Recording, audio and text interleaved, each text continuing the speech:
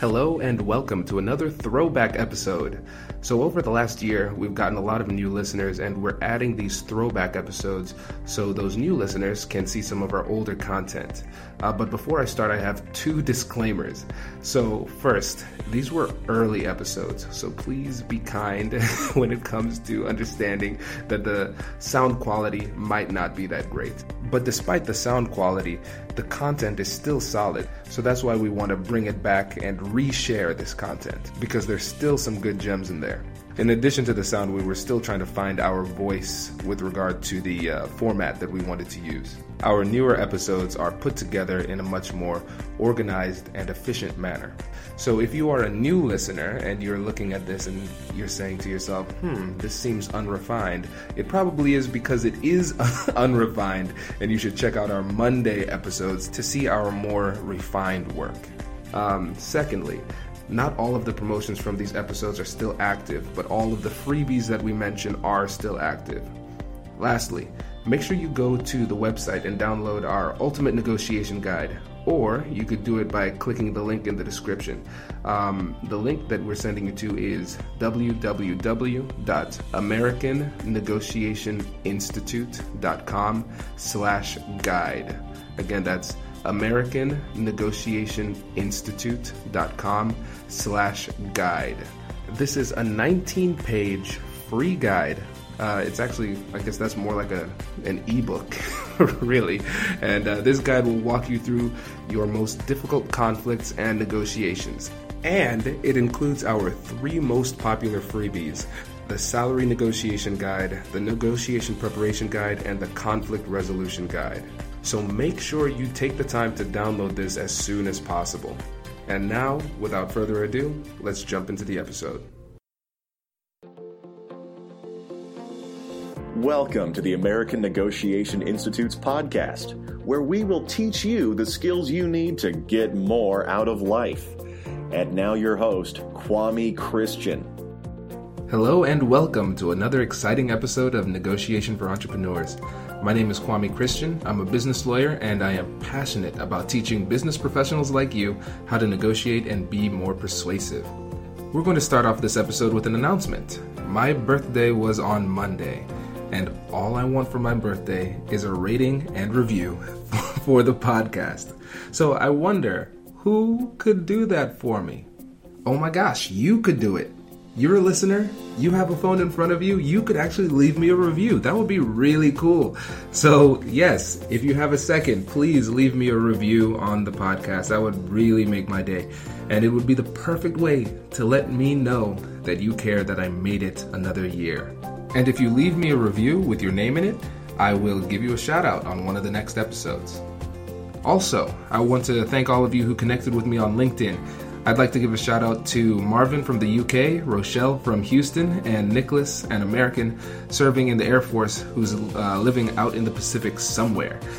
So I love hearing from all of you, and if you haven't yet, please connect with me on LinkedIn. I put the link right there in the description, so it's easier than ever to connect. I'm really excited about this episode because I have my friend Carol on the show. So Carol and I met at law school, and she started her own practice just like I did. And so she's going to talk to us about how we can deal with emotions in negotiations. She's a family lawyer, so she deals with divorces and custody battles. So needless to say, she knows a little bit about emotions. Here are the things that I want you to focus on throughout the interview. I want you to pay attention to how she negotiates with her clients to help them be realistic and focus on the big picture. How she's able to manage the expectations of the people she's negotiating with, how she's able to frame offers in order to make them more palatable to the other side, and lastly, pay attention to how a timely apology can turn a negotiation around. This information isn't only valuable for entrepreneurs, this is also valuable for people who are in the corporate world as well, because you're going to need to deal with emotions within your teams and when you're dealing with your bosses or managers. So everybody's going to be able to get a lot out of this interview. Make sure that you listen to the end of the episode because I think she gave us one of the best parting tips of any of our guests. So without further ado, let's jump into the interview. Carol, thanks for being here with us today. I'm excited to be here. So let's start off with you telling us a little bit about your practice. Okay, so I am a family law attorney. Quick and short of that, generally entails custody work, divorce cases, a lot of personal and emotional negotiations. Certainly there's an element of property and financial settlement, which isn't necessarily as emotional, but it's a pretty emotionally driven field overall. So what kind of negotiations are you dealing with? Who are you negotiating with typically?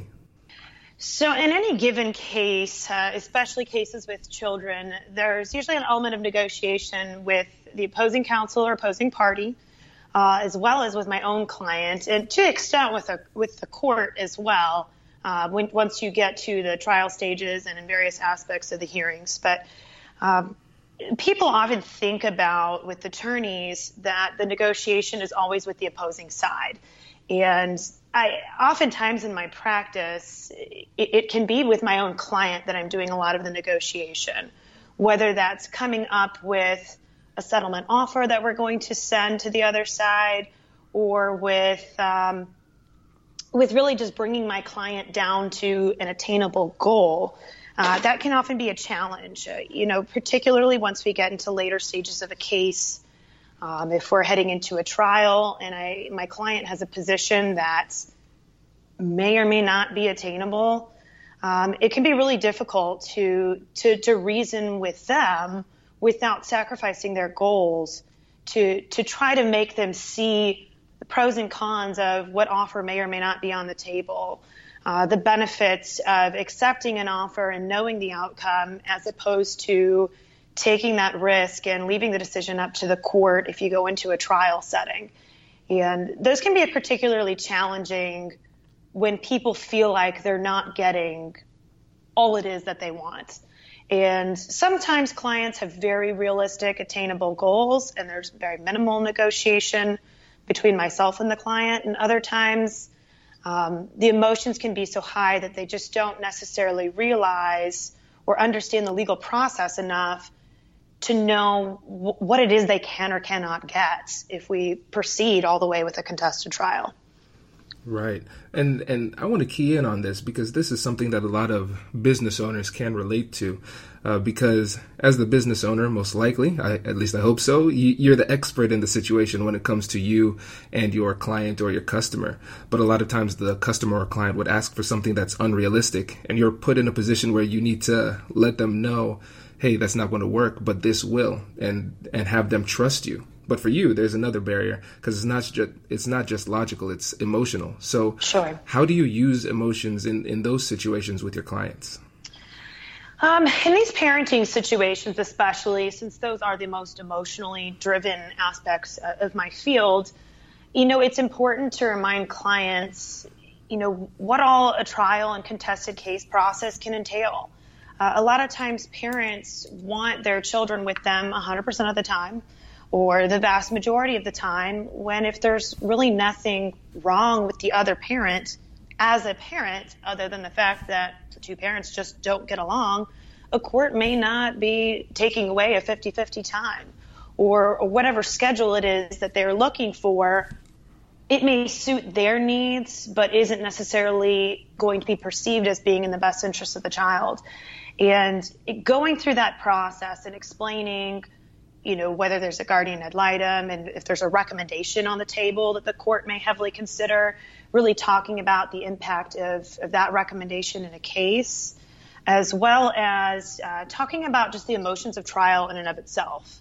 By the time we get to a trial in a custody case or a divorce case involving children, there's a good chance that we're already a year down the road from the time the start of the initial case was filed. Sometimes longer.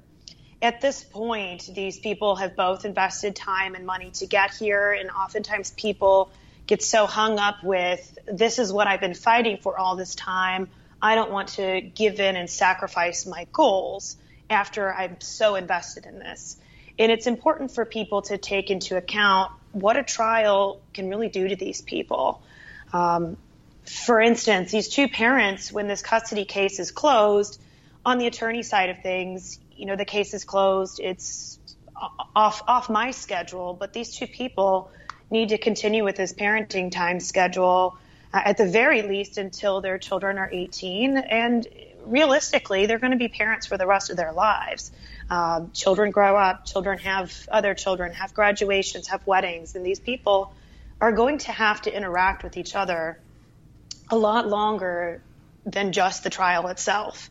And going through a trial and experiencing the mudslinging that parents often kind of have to go through to show why they're the better parent can be really damaging to that relationship after the case is done. Because if you've just pulled all the emotions out and done everything to rip each other down, which unfortunately some of these cases can get to, it can be very difficult for them emotionally to pick up the pieces after the fact. So I always like to remind parents that, especially if they're on at least decent communication terms, that there's some value in salvaging their ability to communicate and work together as parents, even if it means maybe making a couple sacrifices from what they really would want if it's entirely up to them. Right.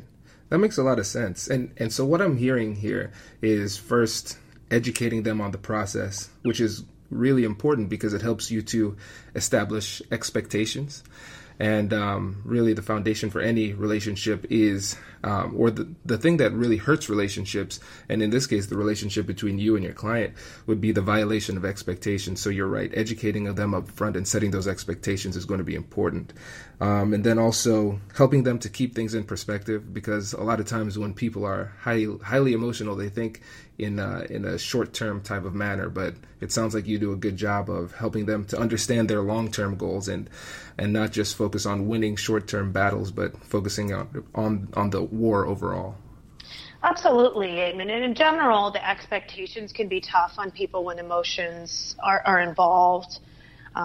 Just with the amount of time things take, especially in family law, and I'm sure in other aspects of business and law as well, things don't necessarily happen overnight the way that somebody wants them to. On a personal and emotional level, I completely understand what the frustration is that these people feel.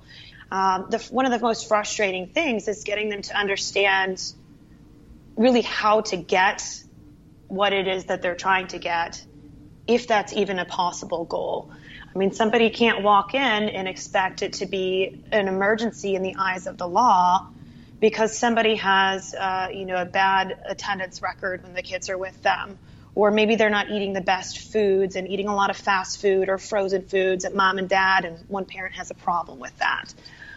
Things like that aren't emergencies in the eyes of law can be very difficult, because if it takes a few months to get a hearing, from there we have to actually prove that these are concerns that are genuine and are negatively affecting the children's interest. Mm-hmm.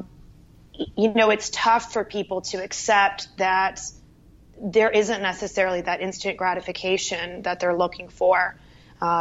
It's easy for someone to say, how can the court set another hearing and wait for an investigation to be done when I think that the other parent is using drugs around my children? Mm-hmm. Well, if we can't prove that, if we need to get a drug test and get something done to investigate and determine whether this is actually going on and whether it's going on around the children, those things just take time. And it's tough for these people to sit there day to day knowing that these concerns are on their mind without necessarily seeing the results right away that they're looking for. Right. And so how do you manage those emotions with peers? So when you're with a colleague, because in law, a lot of times people have the idea, well, you're my attack dog, they're their attack dog, so go at it. But in law, we have to manage the relationships with opposing counsel because most likely we're going to see them again and again. So when they are experiencing emotions, or probably yourself too, how do you handle those negotiations with all the other attorneys?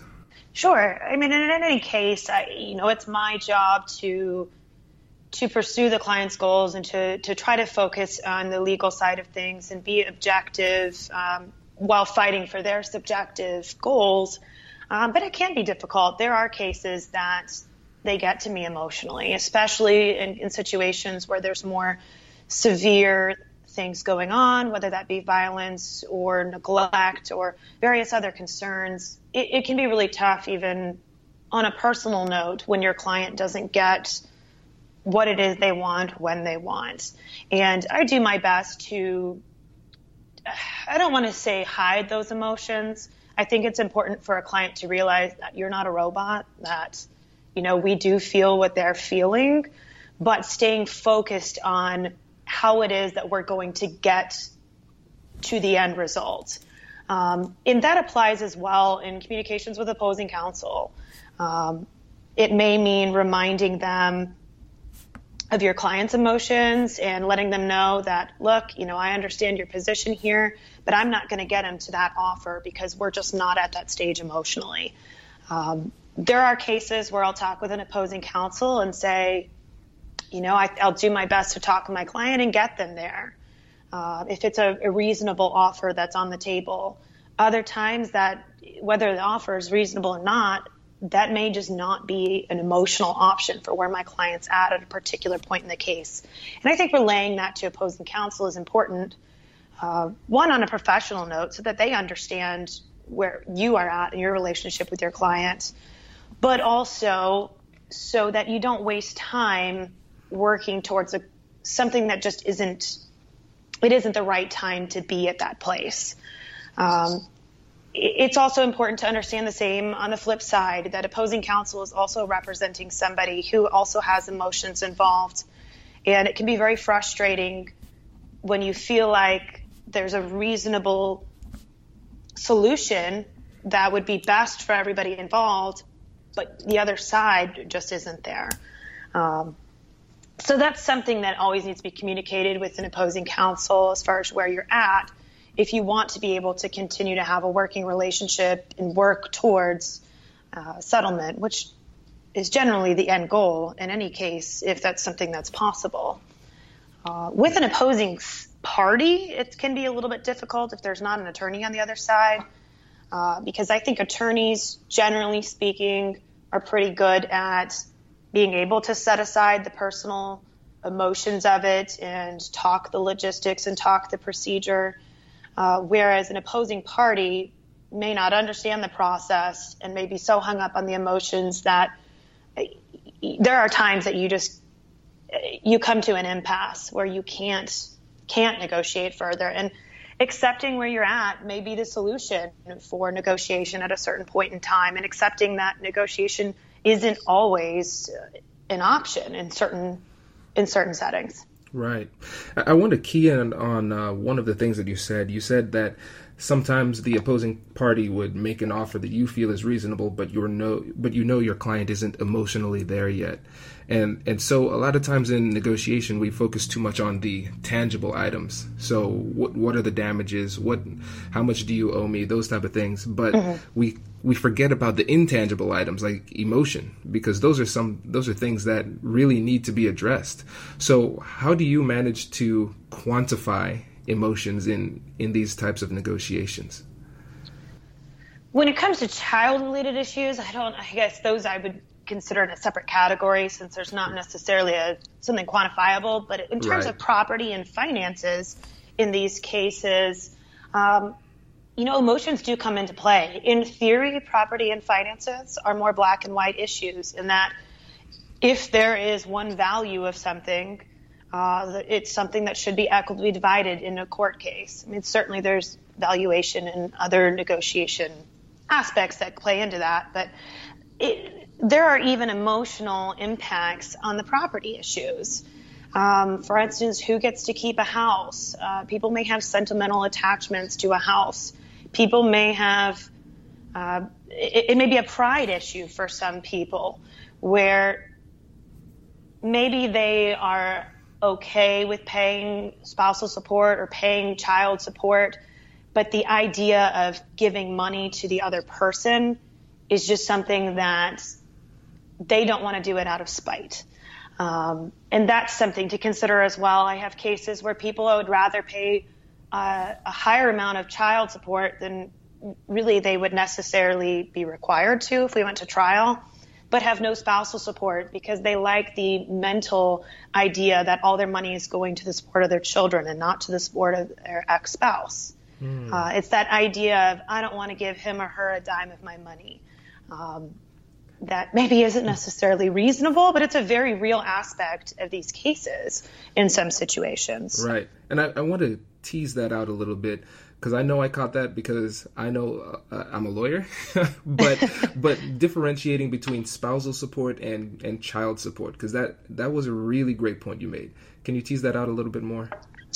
Sure. I mean, there are different factors on the legal side that I won't get into the nitty-gritty of it, but that come into play there, where emotionally there's no factor the court's going to consider that says, what does the parent want with respect to child versus spousal support?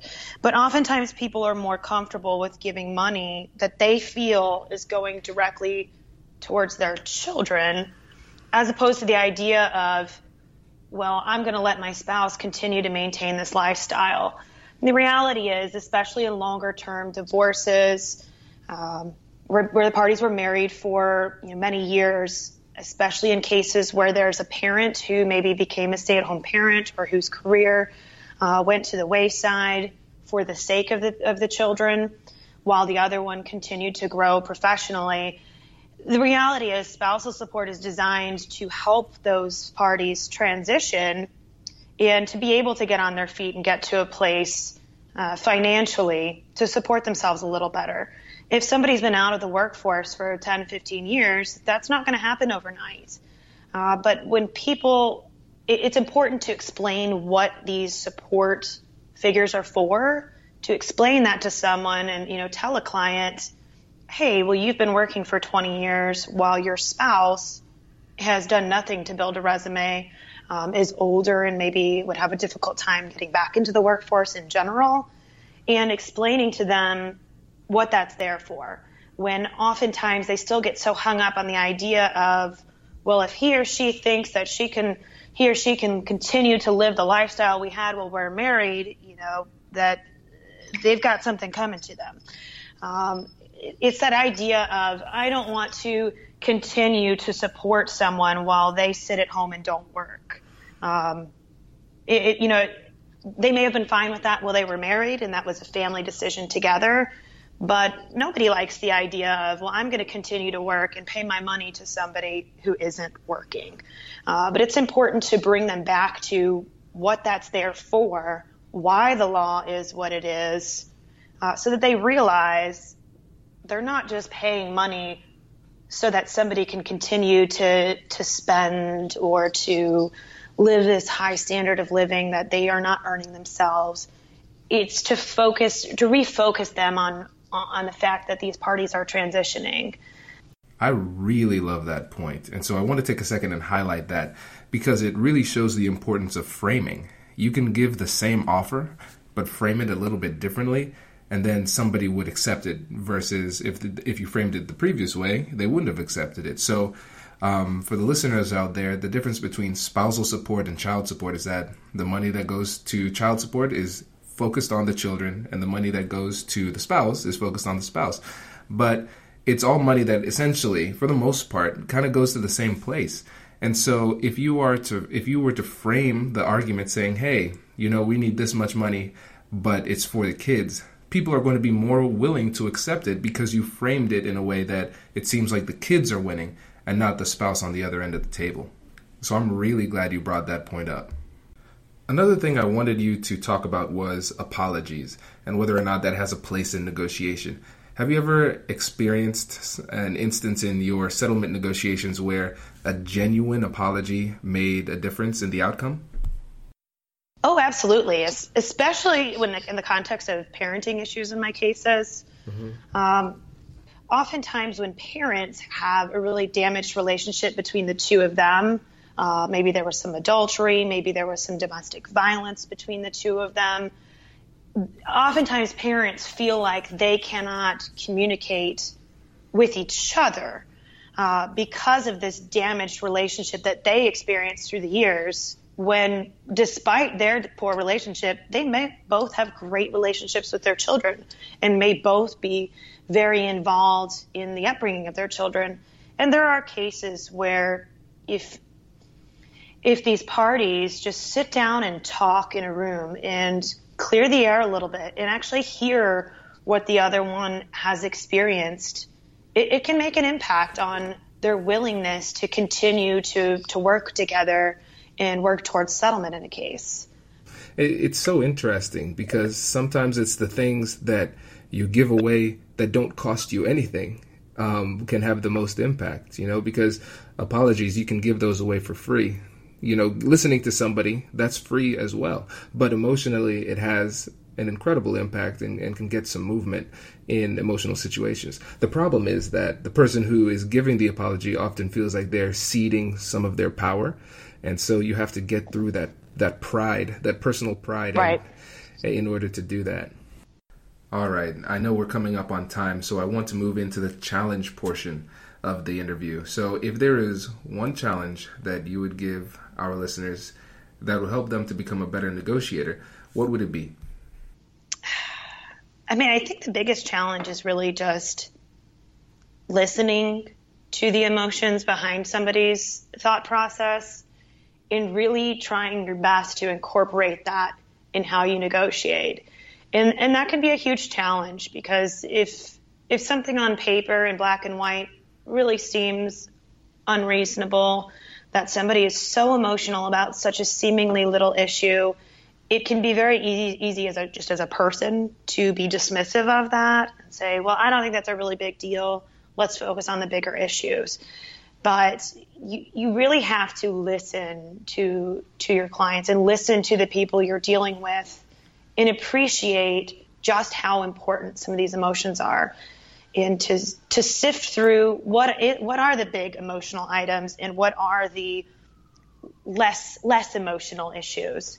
Because if it can be a huge challenge, if something's highly emotional, you may just be wasting your time and spinning your wheels trying to negotiate to somewhere that just isn't going to happen.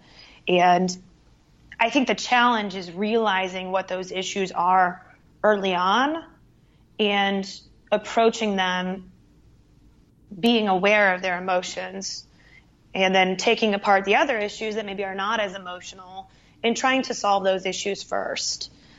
If you can solve the less emotional issues first and all that's left is the one big emotional item, sometimes that makes it easier to really focus your attention in a negotiation. But getting to that point, I think, is one of the biggest challenges.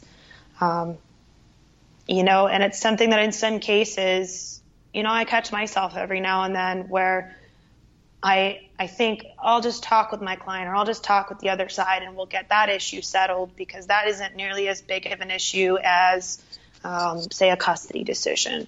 But for those parties, if it is, it's important to realize that every person is different and what's emotionally significant to them may not be the same as your other cases. And knowing and understanding the reasons behind their emotions can really help you to work towards their goals. Right. No, I love that point because, like you said, listening, it goes a long way, but it's often hard to do in those, especially when it's a highly charged emotional situation. But listening, when you think about it, it's the easiest concession you can make to somebody. Okay, I'm going to listen to you. And a lot of times that's really what they need. They need you to take the time and understand in their words how your actions made them feel or the negative impact of your actions. And especially in situations where there wasn't malicious intent, where you did something that had a negative impact on somebody and they're kind of you feel like they're vilifying you for it. It's hard to listen to that without stepping in and defending yourself. But when you take the time to genuinely listen, it's powerful and it can make moves in negotiation. So that's a really great point. So yeah, with that, we'll just wrap it up. And I want to thank you for joining us today because this was really informative and really helpful, even for me too, because like I said before, I don't really deal with these kinds of emotions in my world, in the business world. So it's always good to have a refresher. So thanks again. Yeah, absolutely. I hope to be back here again. I've enjoyed it. Yeah, for sure. So how can people reach you if they need your services? Okay, people can find me online at StrenchLaw.com, and that's STRENCH law.com. My phone number and email address are on my website. I am a solo practice, so if you call, you speak with me personally, not with an assistant. So anyone that has any family law needs or any questions in general that relate to that field, I'm always open to talking with people and seeing what I can do to help you out. So I hope you enjoyed that episode as much as I did. I know for me it was a good refresher on how to deal with emotions. If you're finding this content helpful, please leave a review and subscribe for the podcast. My goal is to teach these skills to as many people as possible. So leaving a review helps our search results, which helps us to reach that goal. And remember, negotiation is where persuasion and problem solving meet. So if you ever have any questions or need help with specific situations, feel free to reach out to me. I'd love to help. Thank you so much for listening, and I hope you have a great week, and I'll catch you in the next one.